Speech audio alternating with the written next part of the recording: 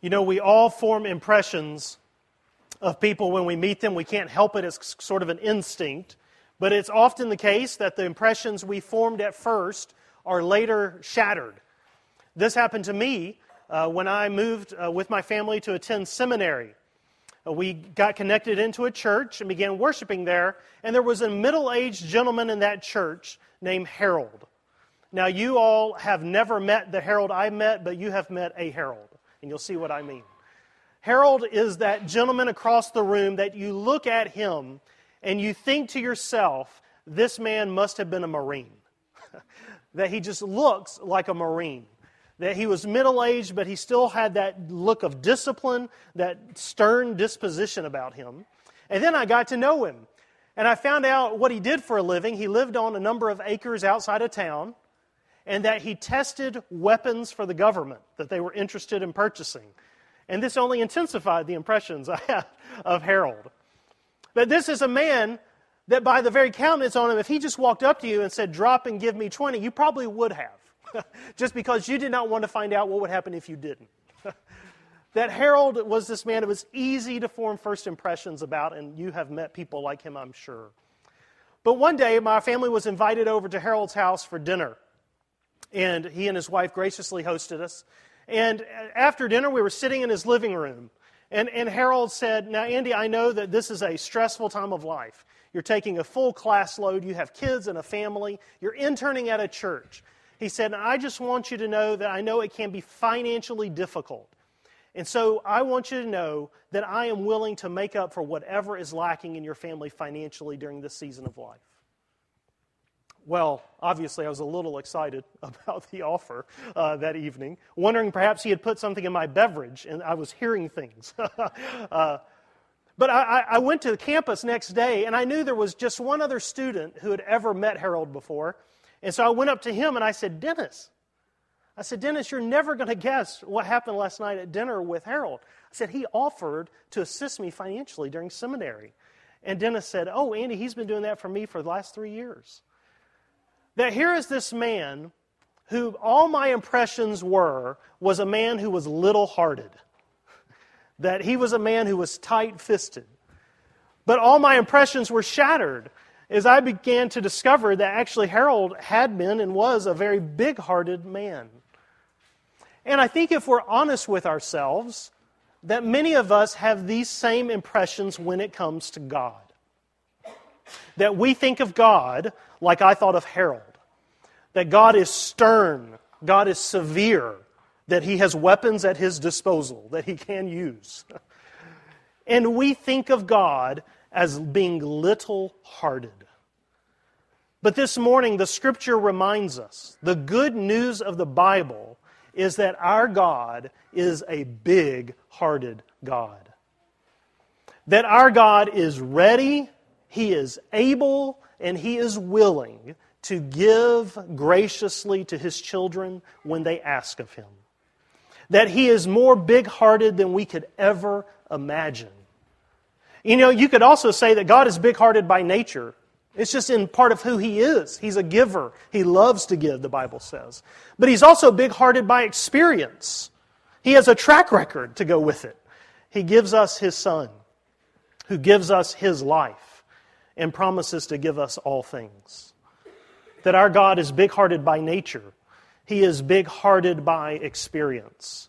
And what I want us to do this morning is to look at these 3 verses in Hebrews 4 and to think of the implications they have for us, especially as it pertains to prayer. If we take God at His word, if we believe what is said to us here, what would it change about the way we pray? Many of you know John Newton, the hymn writer who gave us Amazing Grace. He's written another hymn on prayer that I've appreciated many times.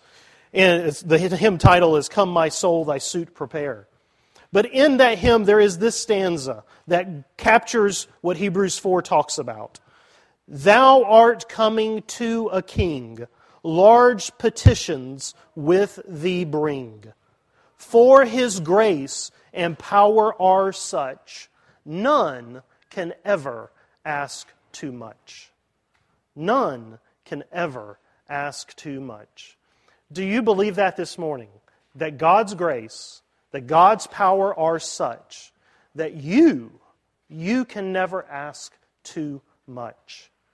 Well, we got 3 verses this morning I want us to look at, but I have 4 points I want us to consider from these 3 verses. And that's simply this: to see who we approach, how we approach, when we approach, and what we should expect. But notice it starts off with that first thing I want us to consider, and that is who we approach. And it comes right out of the gate in verse 14, where it says, "Therefore, since we have a great high priest." That the Bible says that when we pray to the Father in the name of the Son, that we have a great high priest in Jesus Christ. Notice that it tells us his title, Great High Priest. Then it goes on to tell us his location. He has passed through the heavens. And then it goes on to tell us his name, Jesus, Son of God. So who do we approach? We approach a great high priest. Now, that title, that image, Great High Priest, does not immediately resonate with us, but it would have with these first readers. Let's not forget, what are we studying here but the book written to the Hebrews. It's written to a people of a Jewish background. And they would have certainly immediately connected what the writer was saying, because they knew that the great high priest was that one person in the whole nation who could have access into God's presence in the Holy of Holies. That this great high priest had an exclusive access to the presence of God among all the peoples. And that's who the writer to the Hebrews says Jesus is. That Jesus is our great high priest. That He has an access, He has an office that none of us has as He stands and presents our requests and prayers to God. Now, did you notice also, though, there's a flip side when it talks about who we are approaching in prayer? Because right after it says Jesus is our great high priest, the Scripture goes on to say, yet He is able to sympathize with us in our weakness because He has been tempted in every way that we are. Do you notice that flip side there of who Jesus is? He is both set apart from us, distinct from us, has an exclusive office or title that none of us can or will ever have, and yet He's just like us. He's been through life just like us. It says there that He's been tempted like we are. Think about that. That this person who goes to God on our behalf knows what it's like to know what God wants you to do and to be tempted to do the very opposite. That Jesus knows what it's like to be tired and want to be left alone. Jesus knows what it's like to live in complicated relationships. His family did not understand Him, and His friends fled Him and betrayed Him in His time of weakness and need. Jesus knows what it's like to cry at the funeral of a friend and a family member's. Jesus can sympathize with all of our experience because He has been tempted and tried in every way that we are, yet without sin. By the way, isn't that what we want in a perfect pastor? Right? We want a perfect pastor who is very, very holy and likes to go fishing with us. We want a pastor who is constantly praying but loves to go play golf with us. We want somebody who's utterly distinct, and yet we share things in common with them. That's what we want. There's been a description of the perfect pastor that floats around the internet. And it talks about, the perfect pastor makes $40 a week and gives $30 away to the church. He's always out visiting the senior citizens, but he's always in his office. He's 29 years old with 40 years experience. That we all want this person. We all want that person who is utterly distinct, set apart from us, but yet can identify with us in the more mundane aspects of life. And the Bible says Jesus is the pastor you've been looking for. Jesus is the perfect pastor. That Jesus is able to sympathize with everything you're going through, and yet He is above all and over all, that He is distinct and set apart like no other because He is the great high priest. He is like us. He's beset with weakness, it says, and yet He is unlike us because, as He says there, He is the Son of God. He is the great high priest.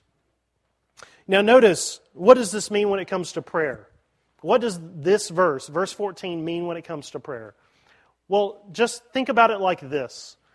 The Scripture says here that our source of confidence when we pray is those first words of verse 14. Since we have a great high priest. Since we have a great high priest. Now just think about what the Bible doesn't say.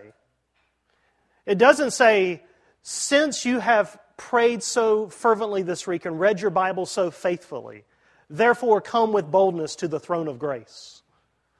It doesn't say, because you have obeyed God so well this week and been obedient to His commands, therefore come with boldness into His presence.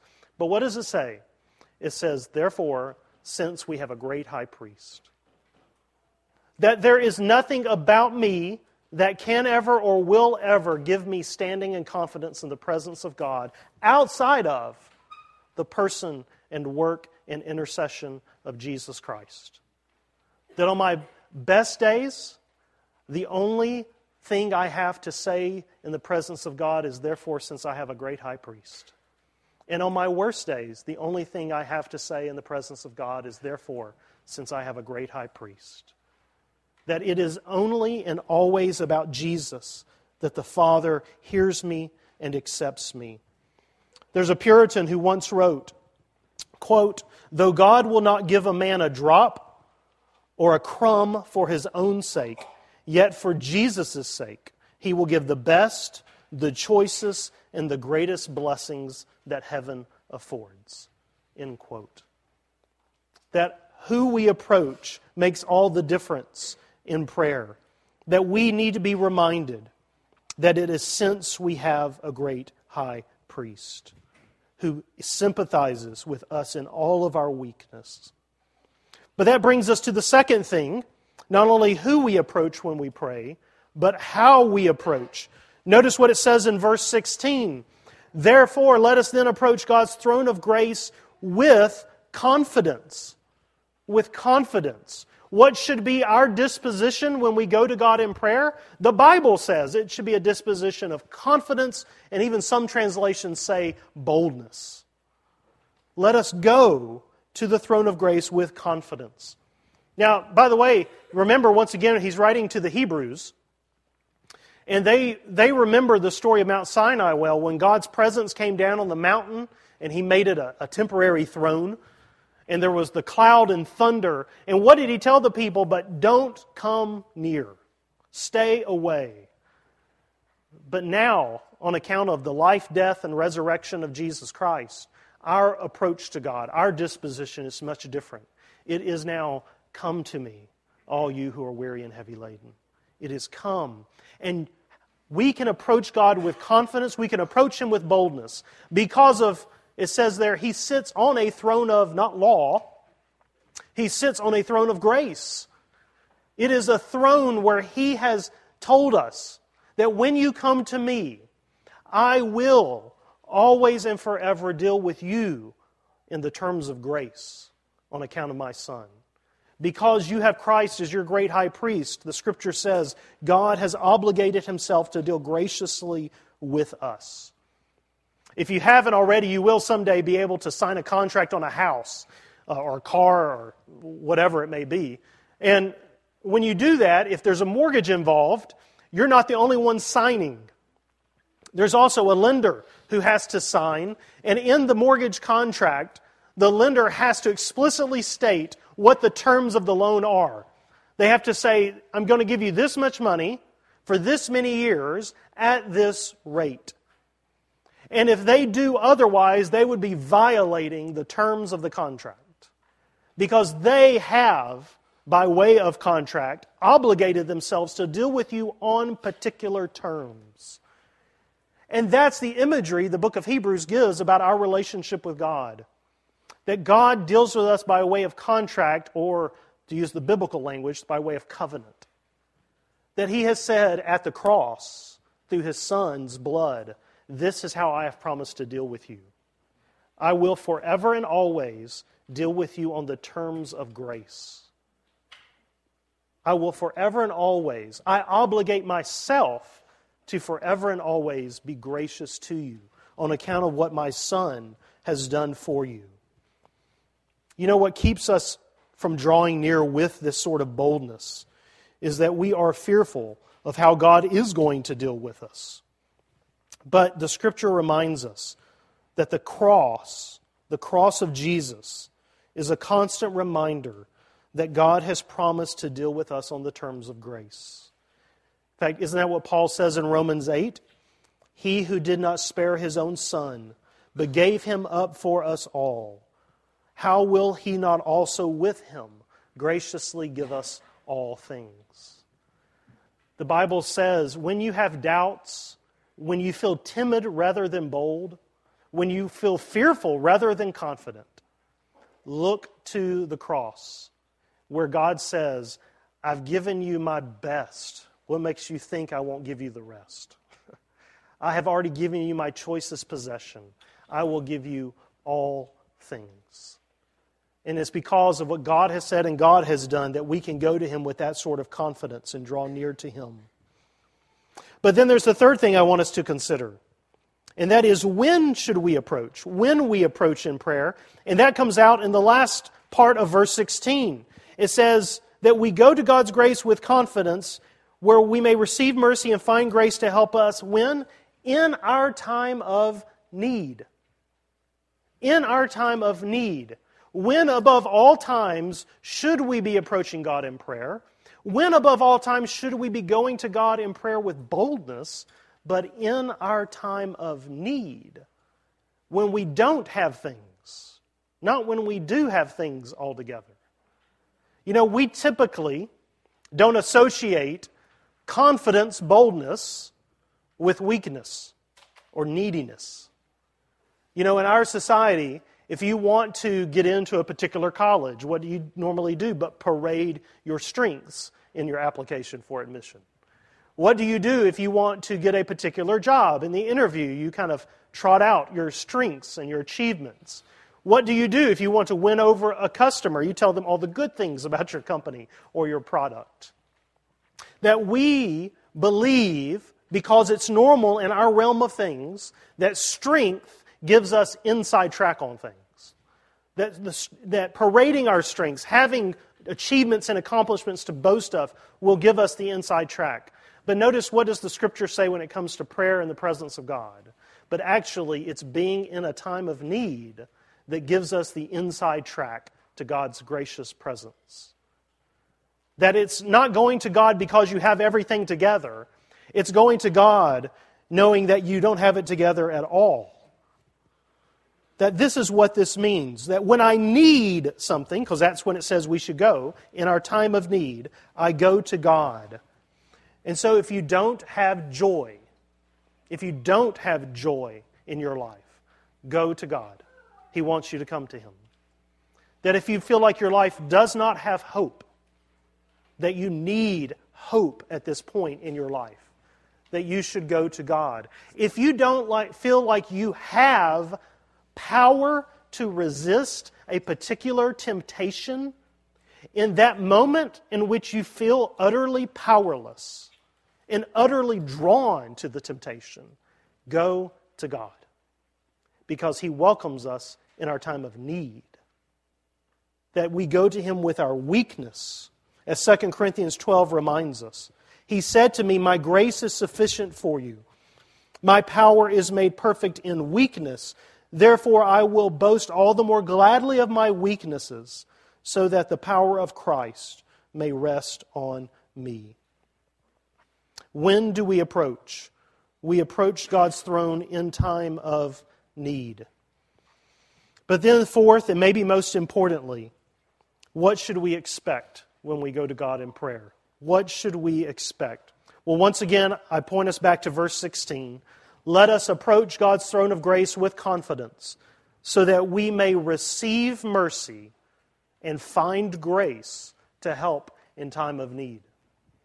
The Bible says that when we go to the Father in the name of His Son, that what we should expect is to walk away with mercy and grace. That we should go expecting that this is what God will give me when I go. He will give me mercy. He will give me grace. By the way, those aren't in the Bible just synonyms, mercy and grace. Mercy has to do with covering over the sins that we've committed, and grace has to do with strengthening us for the challenges of today. And God will give us both when we go to Him in prayer in our time of need. That He will forgive us for what we have done, and He will give us all the resources we need to face the challenges of today. That He will give mercy. We will find grace when we go to Him in time of need. You know, it's tempting to think of prayer like this. That we go to God, we pray to Him, and then He goes off into the warehouse. He goes find some mercy. He goes and finds some grace, and then He brings it out and hands it to us. And we just repeat this little transaction over and over again in prayer. But notice, the Bible says quite the opposite. God doesn't have to go anywhere to find mercy and find grace to give us. He is merciful. He is gracious. That it is in His very nature to be merciful. It is in His very nature to be gracious to us. That He doesn't have to go and find it. He doesn't have to be cajoled and constrained to give it. But as 1 John 4, 7 and 8 says, God is love. That He is abounding in steadfast love. He is slow to anger. He will show mercy to 1,000 generations. That God is merciful. God is gracious. And it is as natural for Him to give us mercy and to give us grace as it is natural for the sun to shine. It is part of the very nature of who He is. In fact, there was an old Christian mystic who, when speaking of prayer, said something along these lines: I never go from you without you. I never go from you, O God, without you. And that's what Hebrews 4, 14 to 16 is trying to convince us of. If you go to God in the name of His Son, with Christ as your high priest, on your behalf as your representative, you can be absolutely confident that you will go from God, who is merciful and gracious, with that mercy and with that grace.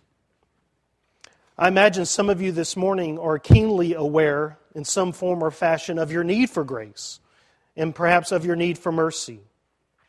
There are times when we are very conscious of our sin. We know that we have done things that have violated God's commands. And these things replay in our minds of sins that we have done. And what does the Scripture say? Go to God in the name of His Son and be confident He will lavish you with mercy.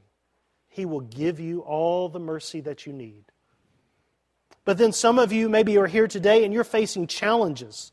You're facing complications at work, complications in relationships or school, and you know that you're not equipped to face these challenges. You don't have what you need for these complicated relationships. And God says, come to me and I'll give you the grace. I'll give you the grace. Come to me every day and I'll give you enough grace for that day to face the challenges you need. I will give you grace. You know, if we ever doubt, once again, if we ever doubt that this is what we will receive when we go to God, we need only to look at the cross. We need only to look at the cross to be reminded of how God has dealt with us and promises to continue to deal with us in the terms of grace. You know, just a reminder for all of us here, Christians aren't the people who have gotten their act together, their life together, and thus have found a way to make themselves acceptable to God.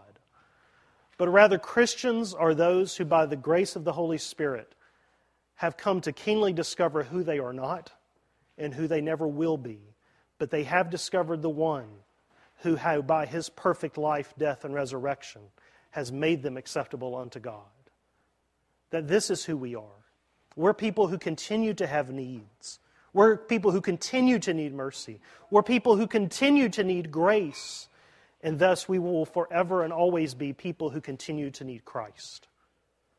That we will forever and always need Him. That we have no source of confidence outside of ourselves save Christ.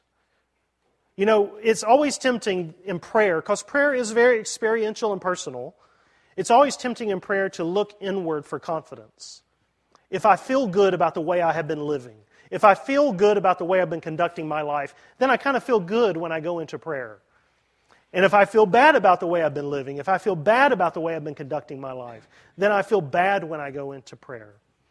But the Bible calls us to look outside of ourselves, that we have no reason for pride before God, and we have no reason to despair. But rather, what do we have? Hebrews 4:14, since we have a great high priest, let us go with boldness into God's presence. You know, if you ever need encouraging, one truth that it continues to take me too long to discover and embrace is the truth of the gospel, that we can in Christ, we are fully known and yet fully loved. That typically in our relationships, we don't think that's possible. If people fully know me in all my weakness, they won't be able to love me or accept me. If they know everything that's going through my heart and mind, if I'm fully known, I can't be fully loved and fully accepted. And there is truth to that in our relationships because we experience that at times. But the good news of the gospel is that God fully knows us. But on account of Christ, He can and does fully accept us and fully love us for all of eternity. That the good news is that in God's presence, we can be fully known. God, this is what I need, this is what I don't have, and I have nowhere to turn except You. And at the same time know that what will be coming back our way is mercy and grace in time of need. Of encouragement to me through many years has been reading the sermons of Martin Lloyd-Jones. Some of you may not know who he is. He was a British pastor of the mid-20th century, now deceased. But Lloyd-Jones, in one of his sermons on prayer, I should put this, attach it before my eyes to follow me around wherever I go. But listen to this encouragement when it comes to prayer. Lloyd-Jones says, quote, "When you are on your knees and all these thoughts and doubts and uncertainties come crowding in upon you, and your sins rise up against you, and you feel you have no right to pray at all, you have to say to yourself, although I am a sinner, and though I feel nothing, I believe in the Lord Jesus Christ. I know that I can never fit myself to go into the presence of God, but I believe the record of the Scriptures. I therefore believe whatever I may feel or not feel, that Christ, the Son of God, has died for me and my sins, and that therefore I have as much right to go into His presence as the greatest of saints." End quote. Well, do you believe that this morning? Do you first of all believe that Jesus Christ, the Son of God, has lived, bled, died, and been raised for you? And believing that, do you believe that you can go into the presence of God with the boldness and the same access as the greatest of saints? This morning, Hebrews 4 reminds us that that is the case. That the Savior we pray to in heaven is the same one who walked the earth. And when we look at the Gospels, the account of Christ's life, what do we find but Him welcoming and embracing needy, sinful people? And He continues to do so, even as He has passed beyond the heavens and sits on the throne of grace. Pour out your confession. We fear that if we ever admit what we have done, what makes us afraid when we go into the presence of God is that He is going to give us what we deserve. But this morning the Scripture reminds us that on account of Christ, we can be assured that we will receive grace and mercy instead of what we deserve. Our only hope and our only confidence and all the encouragement we need in prayer is found in those simple words at the opening of verse 14, since we have a great high priest. Let us pray to him now. Gracious Father, we thank you that it is you who sent Christ to come and to be our high priest. And Father, we come to you in his blessed name now. He is our only hope. He is our only confidence. Jesus, our great high priest. We come as people this morning who must repent. People who must repent of our unbelief, of treating you like I thought of Harold. That you are a little-hearted God. Forgive us, O God, for that blasphemous thought. And help us to have faith this day and this week to take you at your word.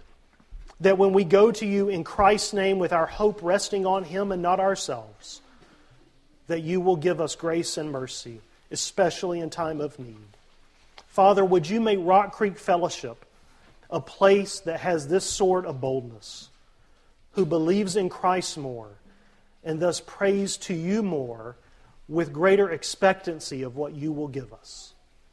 Father, we praise you and we exalt the name of your Son, Jesus Christ, our great high priest, in whose name we ask all these things. Amen.